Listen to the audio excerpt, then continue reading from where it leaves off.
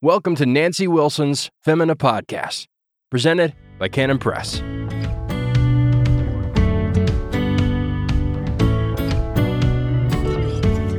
Welcome to the Femina Podcast. This is Nancy Wilson. Thanks for joining me today. My topic today is walking in the light. And we can start with 1 John 1:7. But if we walk in the light, as he is in the light, we have fellowship with one another, and the blood of Jesus Christ, his Son, cleanses us from all sin. What does it mean to walk in the light? From this verse, we see what the results of walking in the light are. We have fellowship with one another, and Christ cleanses us from all sin. These are two very desirable consequences, aren't they? So, what does it mean to walk in the light? So, I'm going to look at a couple of other scriptures to shed some light on this topic. John 8:12. Then Jesus spoke to them again, saying, I am the light of the world. He who follows me shall not walk in darkness, but have the light of life. So this means that by following Jesus, we are walking in the light. So he is the light. And if we're following him, we're not walking in darkness, but we have this light of life. And remembering that he himself is the light. So unbelievers walk in darkness. And it's so obvious, isn't it? It's just light and dark, black and white. It's a sharp line of difference between the light and the darkness. And if we're following Jesus, then by definition, we're not walking in darkness. And then moving on to Ephesians 5:8-10. For you were once darkness, but now you are light in the Lord. Walk as children of light. For the fruit of the Spirit is in all goodness, righteousness, and truth, finding out what is acceptable to the Lord. Okay, so notice, you were once darkness. You were walking in darkness. You were not following Jesus. But now you are light in the Lord. You walk like you are who you are. You're children of light, so you're walking as though you are children of light. And this fruit of the Spirit is in all goodness, righteousness, and truth, finding out what is acceptable to the Lord. Okay, this is just so great. To say the word walk is just another way of saying live. So walk in the light, live in the light. And since we're children of light, we're to act like it. And we are to wear what the Puritans would call the livery of the Lord. And that's an old word that just refers to a distinctive uniform. And you know, when you see the uniform, what it's saying, who is the master here? And we are to live or walk in a manner that's consistent with our uniform. So in Old England, and probably still to this day, great houses had all the servants wore a certain uniform. They wore a certain livery.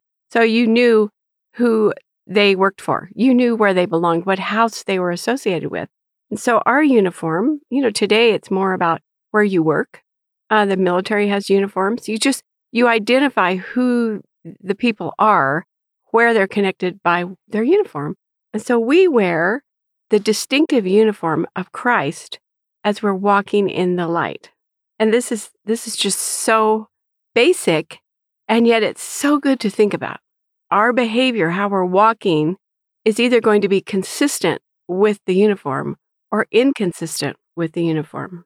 So now we have these distinguishing characteristics of the fruit of the Spirit. And the ones mentioned here, goodness, righteousness, and truth. That's what is associated with the light of the Lord, these qualities.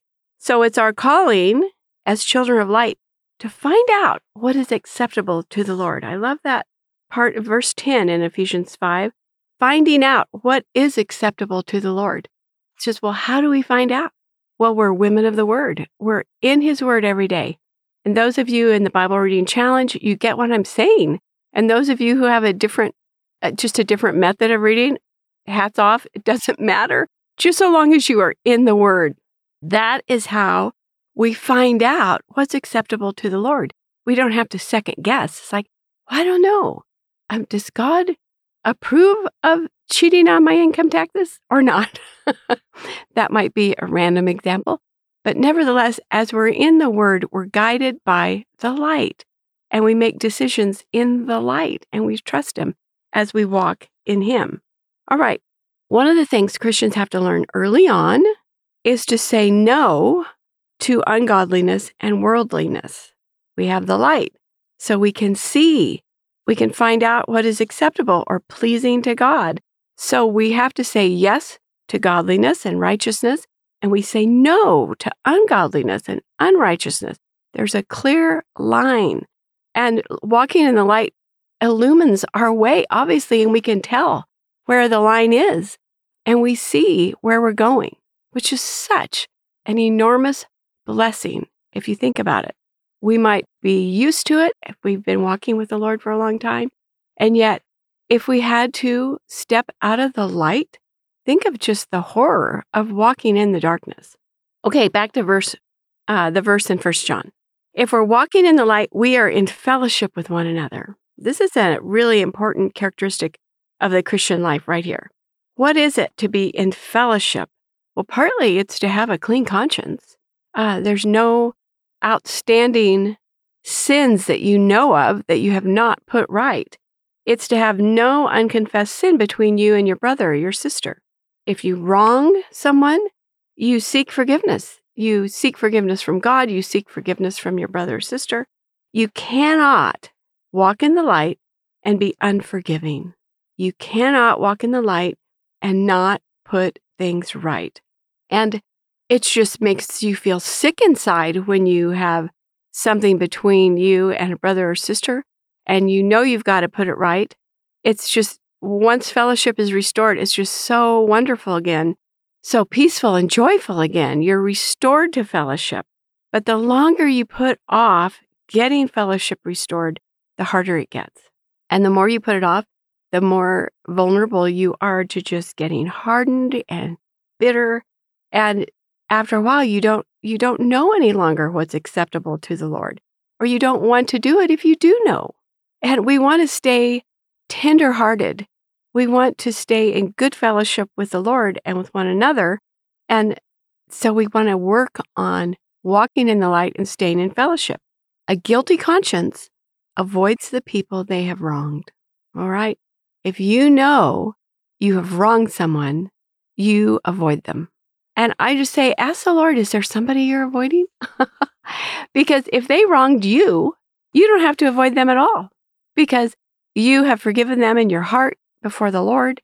And if they haven't put things right, they might be, turning around when they see you coming because they have a guilty conscience. But if you've forgiven them and there's nothing on your side, although you would love to have the fellowship restored, you'd love for them to come and seek your forgiveness. You're ready to do it.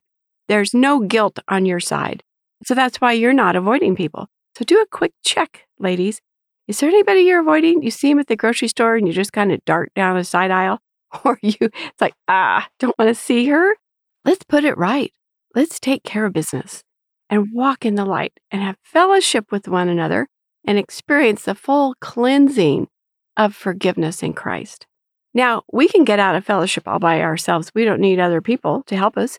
You can wake up with a grumpy, scoldy attitude. You can wake up with where you're feeding some self-pity or jealousy or impatience.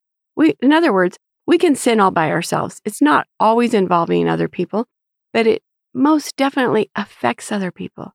Because if I have a bad attitude, the people around me are affected by it because I'm not walking in the joy of the Lord. So if you're not in fellowship with God, you can't be in fellowship with everyone else, and you can't fake it. It's fakey, and it looks fakey, and you know it is. And the result of that is marriages, friendships, families can become fractured. And sometimes it's over the dumbest things, but it's because we weren't taking care of things. We weren't getting back in fellowship. We weren't admitting our sin and our wrongs and seeking forgiveness. So walk in the light. Find out what is acceptable to the Lord and do it. Live it. Take note of when you're just feeling out of fellowship. It's like, Lord, what's wrong with me this morning? What's wrong with me? How did I get out of fellowship? And if you really don't know what it is, ask Him. Ask Him what it is. Lord, you search my heart and show me what is it. And He is faithful and He will show you so that you can take care of it. and get forgiven and get back in fellowship. This is the Christian life. This is just walking as a Christian. There will be many opportunities every day to get back in fellowship. So don't fill your heart and mind with other people's sins. Forgive them. Stay in fellowship. Bitterness will clutch to the wrongs of others and drive you out of the light into the darkness. Don't clutch your own sins and refuse to put them right, because you would have to humble yourself to go and seek forgiveness. That's correct. And that's good for you. So humble yourself, put it right, and walk in the light and experience good fellowship with God and with His people. So practice this in your marriage, in your families, in your friendships, in all your connections, in every place. And you think, well, how do I put things right with an unbeliever? Well, you just confess your sin. If it's an obvious sin, you confess it. You don't wait for them to confess theirs because they're walking in the darkness. You can't hold a grudge until they do. That's a waste of time. And why should you be out of fellowship? Because they are. They're not right with the Lord at all. So you extend forgiveness and keep going, moving on. Teach this to your children. They have many opportunities every day to walk in the light, to get out of fellowship, to stay in fellowship. Show them how and teach them cheerfully. And this is just basic Christian living 101. And it's how we experience the joy of living the Christian life in a fallen world. And hasn't God been kind to us to invite us into the light so we walk in the light all our days? Thank you so much for joining me today, and blessings on your week. If you enjoyed this episode, be sure to check out the audiobook for Nancy Wilson's Virtuous. Listen today on the Canon app.